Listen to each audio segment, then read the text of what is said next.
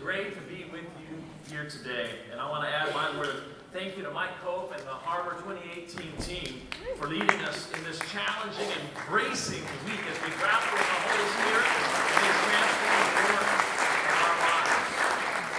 I'm grateful also for Pepperdine, and I know you can't really love an institution, but this institution has been so shaping in my life. I see my mom and my dad sitting over here who met at George Pepperdine College in 1958. I think I could say I wouldn't be here if it wasn't for this institution. My wife and I knew each other before Pepperdine, but it was at Pepperdine where we started dating and where we sealed the deal. And I don't think our daughters would be here if it wasn't for this university. I think about my calling to ministry and my time in Heidelberg, Germany, where that call became clear, and how mentors and leaders in this school and associated with this school poured into me and shaped me. And so, if I can say a thank you to Pepperdine University, I think that really means something, and I'm grateful to be here, and I'm thankful for Carrie. Carrie, can you pray for me every week? That was wonderful. So, how many of you are not from around here, not from, say, Southern California? Can I just see a show of hands? Okay, good, because I have something to offer you here. Where do you go to find your best view of Los Angeles? Where might that be? I've got some options for you. Griffith Observatory is a great place to start, and there are all kinds of hiking trails that go all around it, including Mount Lee above the Hollywood sign. All of those lead to breathtaking views. So does Dodger Stadium, and above Dodger Stadium is Angels Point, which is in Elysian Park. On the west side of the city, you can go to the Getty Center that has commanding views of the City of Angels, not to mention a world-class art collection. The U.S. Bank Tower, the Sky Space as it's called, now provides a 360-degree view from the 70th floor. I think it's the tallest building west of the Mississippi. It's 1,000 feet above street levels. But of course, Pepperdine University is no slouch either. It has amazing views of the South Bay looking north toward Santa Monica. I think just outside of Stauffer Chapel is a pretty good place to cast your eyes. Another great place, of course, is the Rock House, but I recommend you get permission from Indiana Denton before you go strolling around their property. Why are these the best views? One word. Unobstructed. Unobstructed. You're high enough that there is nothing blocking what you want to see. Your view goes for miles and miles. And of course, the opposite of unobstructed is that which blocks, hinders, hampers, thwarts. That which inhibits, restricts, or stymies. I want you to consider with me several sports venues that will cut you a deal for an obstructed seat. This seat in Dodger Stadium wasn't even marked as an obstructed seat, but you can't see third base from it. Here's one at Fenway Park in Boston. Now, it's the perfect seat if you're my wife, Carrie, who goes to baseball games to chat and eat. There you go. That is the perfect seat for you. The game doesn't have to interfere with what you're really there for. Chicago's Wrigley Field is historic. So why do you need to be able to see home plate? The new Yankee Stadium in New York City has the notorious Section 239 with an obstructed view of right field. I mean, how many plays really go to right field? Or first base? And of course, even if you're able to get an unobstructed seat, there's no guarantee what the fan in front of you will choose to wear. So I think you can appreciate the difference that an unobstructed view makes. So where might we find an unobstructed view of God and the life that God calls us to live? And what can sustain us in this transformed life that unobstructed view can give rise to? These are the questions that we're going to reflect on today as we look at 2 Corinthians 3. Thank you very much, Mike. Allow me a brief introduction to 2 Corinthians. In his second letter to the Corinthians, Paul defends his ministry and his motives for about a 5-chapter chunk, beginning in chapter 2 and going to chapter 7. Why does Paul do this? Well, apparently some missionary teachers have come to Corinth after Paul has been there. They're belittling Paul his ministry leadership. They're saying things like, Paul's ministry is weak, his speaking is not terribly commanding, and he works for free. I mean, you get what you're paid for, right? As Paul defends tooth and nail his right to work for free. So, in these 5 chapters, Paul asks the question, what is the nature of Christian ministry? And what does authentic Christian ministry look like? And in those chapters, as Paul lays that out, he also makes a powerful case that he is a faithful minister of Christ. So in 2 Corinthians chapter 3, he starts with a discussion about letters of recommendation. And we're familiar with these. A number of us who are teachers and ministers write a bunch of these this time of year. Letters of recommendation were widespread in the ancient world as they are in our world today. Here's one you don't want to get. Dear admissions people, please let Claire be a graduate student in your program. She's pretty smart. Okay, thanks. Professor in a rush. So a number of Christian teachers have come to Corinth with strong letters of recommendation, vouching for their credentials as preachers and teachers of the gospel. And Paul says, in effect, well, aren't those little letters cute?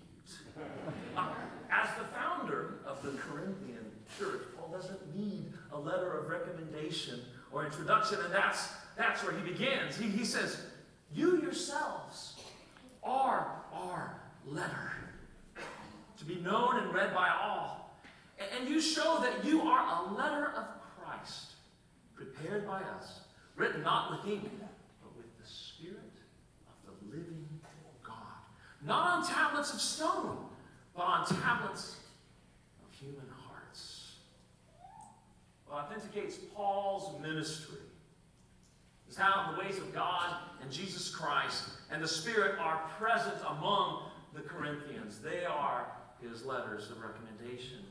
And then Paul taps the brake, lest anyone thinks he's taking too much credit. And he says, not that we are competent of ourselves to claim anything is coming from us. Our competence is from God, who has made us competent to be ministers, to be servants. The Greek word is, deacons.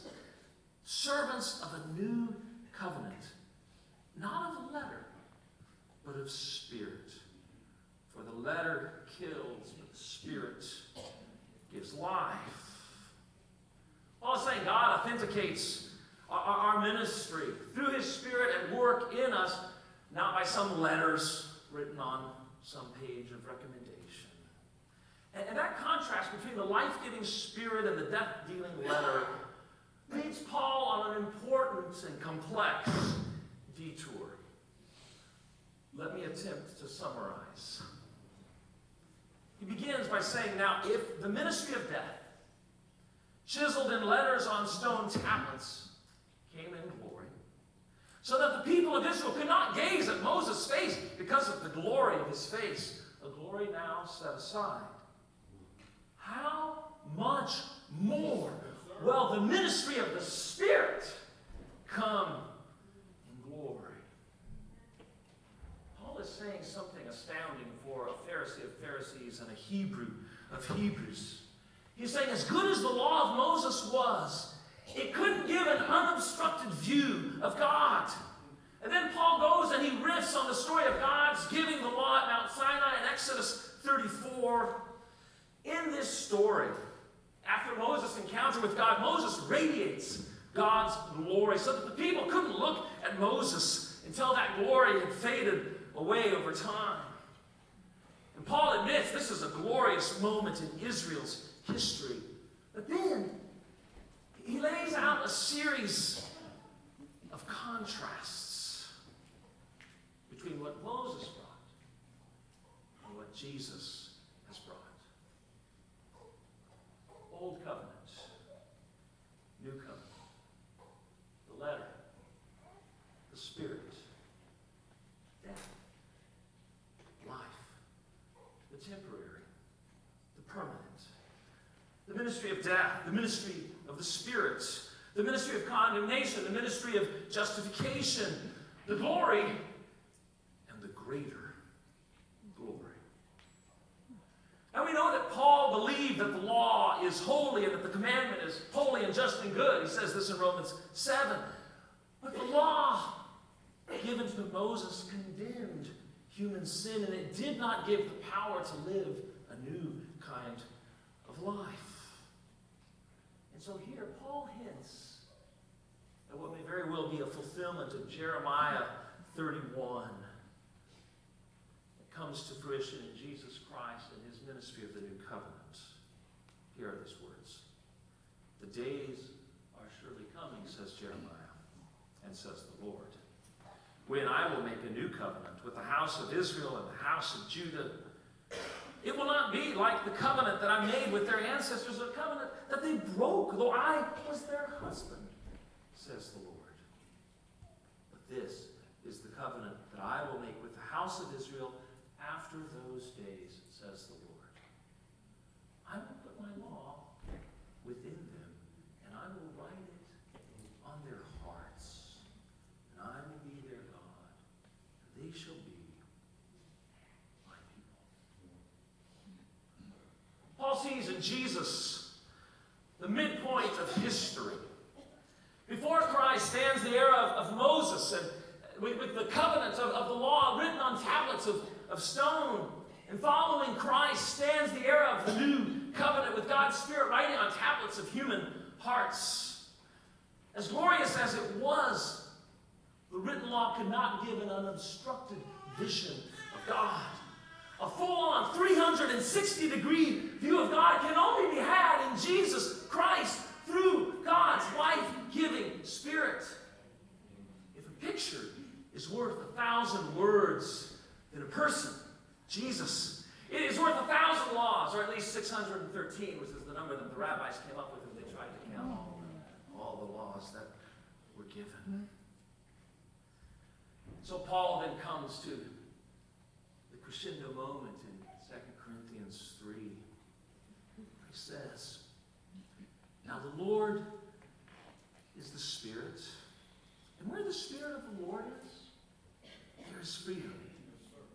And all of us who have turned to the Lord Jesus, I think that's inferred. I'm reading that in. All of us who have turned to the Lord Jesus with unveiled faces, seeing the glory of the Lord as though reflected in a mirror, all of us are being transformed.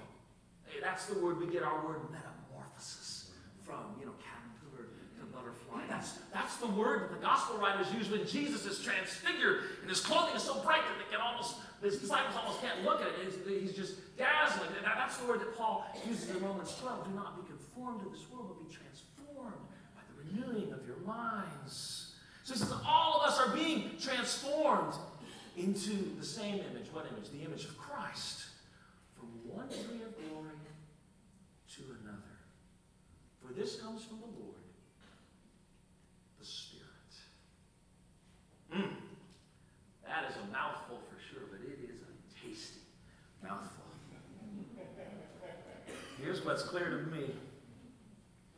In Christ, we get this dazzling and unobstructed view of God that helps transform us into reflections of God's image by the power of God's Spirit who lives in us.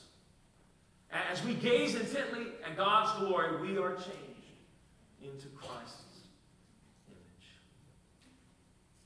Now, I will admit that this text raises more questions than I am answering or attempting to answer right now. And here's what I see as Paul's larger point. It is to show how authentic ministry happens when God's Spirit, experienced through Jesus Christ, transforms those who fix their gaze on God's splendor. And that doesn't come from the letter of the law. It's God's Spirit changing us from the inside out. It's God's Spirit giving life where the law only gave judgment. It's God's Spirit transforming us step by step on a journey from one degree of glory to another.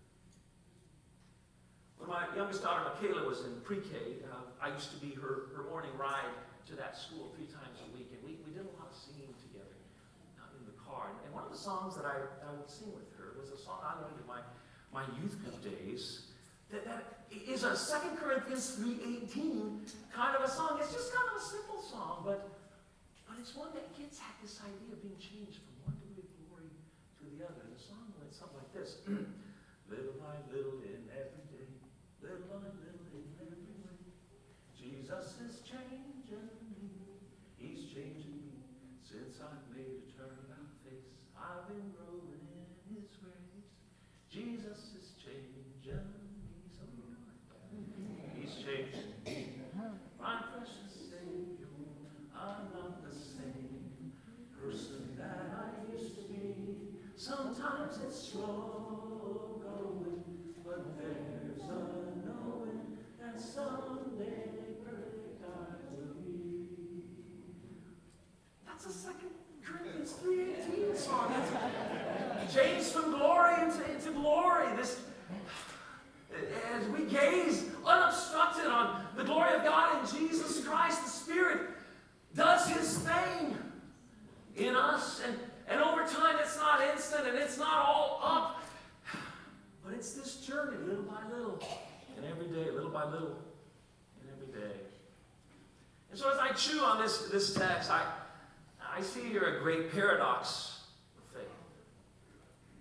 Paul says that where the Spirit of the Lord is, there is freedom, right? And so the Spirit brings this tremendous freedom. And yet right there in the same context, the result of that freedom is that we are gradually transformed into Christ's image from one degree of glory to the other. So far, so good, right?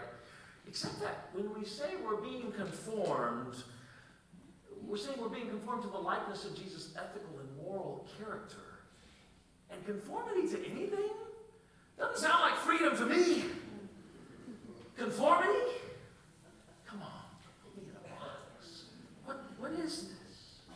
But in Paul's way of seeing things, there is great freedom in the life of the Holy Spirit. Christ is being formed in us, or if you prefer, we are being transformed into the image so that we look like Christ. And our transfiguration, our transformation into Christ's image begins slowly but surely to change all our relationships. We begin to walk in newness of life. We become slowly but surely new creation. Our inward self is being made new day by day. And we begin to live in this beautiful kind of life, enjoying the freedom of the Holy Spirit.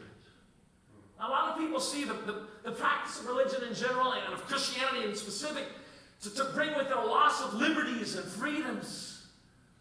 Paul sees that when we give ourselves fully to life in the Spirit, we discover our true freedom, what God meant us to be, how we were meant and designed to live. And so God's freedom has two purposes. There is freedom from, and there is freedom for. So first, we're set free from sin. Sin is like the jailer, but Jesus Christ has invaded the prison house and released all who are willing to be set free. And tragically, some are still sitting in the jailhouse with the door wide open.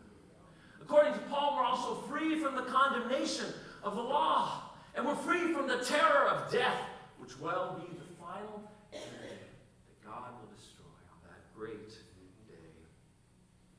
Freedom is from, but freedom is also for. We are free to serve one another in love. We are free as friends of Jesus, and not His servants, but His friends, to be filled with the fruit of the Spirit. We are free to love freely, to serve graciously, to give generously, to live without fear of judgment, to forgive without angst, to be joyful without cynicism. The Spirit grants us genuine freedom to choose a different way of life from our previous enslaved, clutching, insecure selves. So often, what may seem like a constraint can also be a means of liberation. So here's an image of Yosemite's El Capitan. It's the largest slab of granite in the world, 2,750 feet tall. For comparison, I've placed One World Trade Center in New York City next to it. Side by side, El Cap would tower over One World Trade Center by 1,000 feet. And since the 1950s, climbers have climbed El Capitan using ropes and harnesses for safety. All that changed on Saturday, June 3, 2017, when rock climber Alex Honnold completed an unbelievable feat. He is the first person ever to free solo the entire granite face of El Capitan. And here's what free solo means. It means no rope and no equipment whatsoever. Yes, Alex Honnold climbed the vertical face of El Capitan with his bare hands and his rock climbing shoes and nothing but a bag of chalk hanging from his belt loop every now and then to just kind of dry his hands. It took him 3 hours and 56 minutes, faster than I can run a marathon. Nothing like it has ever been done. It's like a moonshot. It's hard to overstate the physical and mental difficulties of this climb. El Capitan is a vertical climb more than half a mile up, taller than the world's tallest building, the Burj Khalifa in Dubai. And I don't need to tell you that when you climb without a rope, there is no margin for error. You miss that tiny hole as big as your grandma's mole on her nose, and you're going down. It's permanent. The route that Honnold took to reach the top is called Free Rider. It has 33 sections or pitches. It's so difficult that it's newsworthy when a climber successfully climbs it with ropes. And he did it with naught but his hands and his feet. And after he had completed the climb and got to the top, he was interviewed and he said, honestly, I think it's the most satisfied I've ever been. It was exactly what I hoped for. I felt so good. A year before that climb, I had the privilege of running into Alex Honnold at the top of Glacier Point in Yosemite. That was kind of a cool moment for me. But I want you to think about Alex Honnold. What seems like constraint is often a means of liberation. Alex Honnold is free to climb without ropes because he has long submitted himself to a discipline, to workouts, to climbings, to testings, to challenge us. He said he felt so good after he completed it, I think I can do another lap.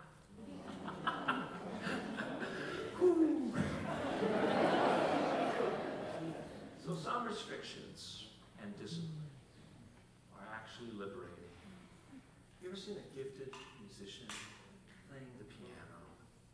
I think of my friend Chris, who is a master of the piano. You can request a song and he'll just start improvising on the spot, and it's amazing. And you watch him play, and there is a freedom and an unfettered joy as he rips off runs and effortlessly throws in little trills. You think to yourself, man, I would love to be able to do that. And if you ask Chris, he would tell you it is the culmination of years and years and years of practice, along with the musical gift that God gave to him. So there is this paradoxical relationship between freedom and self-limitation, between life in the Spirit and submission to Christ. And the New Testament writers recognize this healthy tension in which we live. In 1 Peter 2, as servants of God, live as free people. All right, freedom! Wait. Finish the verse. Yet do not use your freedom as a pretext for evil. Galatians 5:13. You were called to freedom, brothers and sisters. Freedom! Yes. Okay, wait, finish the verse. Only do not use your freedom as an opportunity for self-indulgence, but through love, become slaves to one another. And of course, 2 Corinthians 3, where the Spirit of the Lord is, there is freedom. And all of us are being transformed into the same image, the image of Christ, from one degree of glory to another. And this comes from the Lord, the Spirit. Augustine, the great influential theologian of the 4th and 5th centuries, preached a sermon once on love. And in it, he laid out his famous dictum. He said, once and for all, I give you this one short command. Love and do what you will. Now, hold on. You're making me nervous.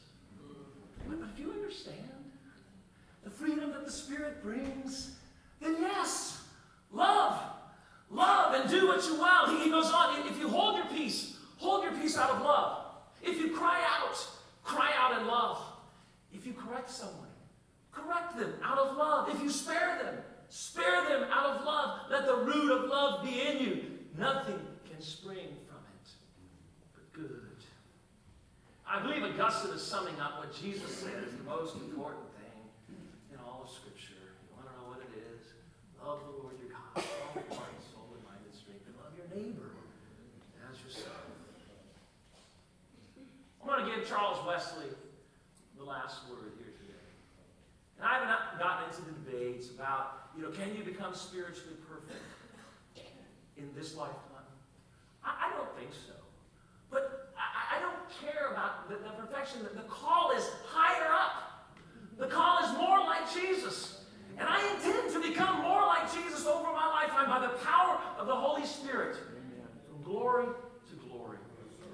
And so, Charles Wesley, his great hymn, Love Divine, All Love's Excelling.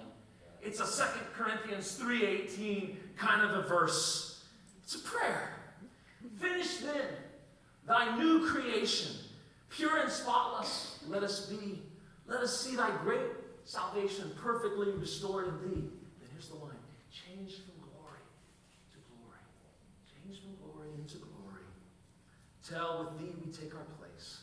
Till we cast our crowns before thee. Lost in wonder, love,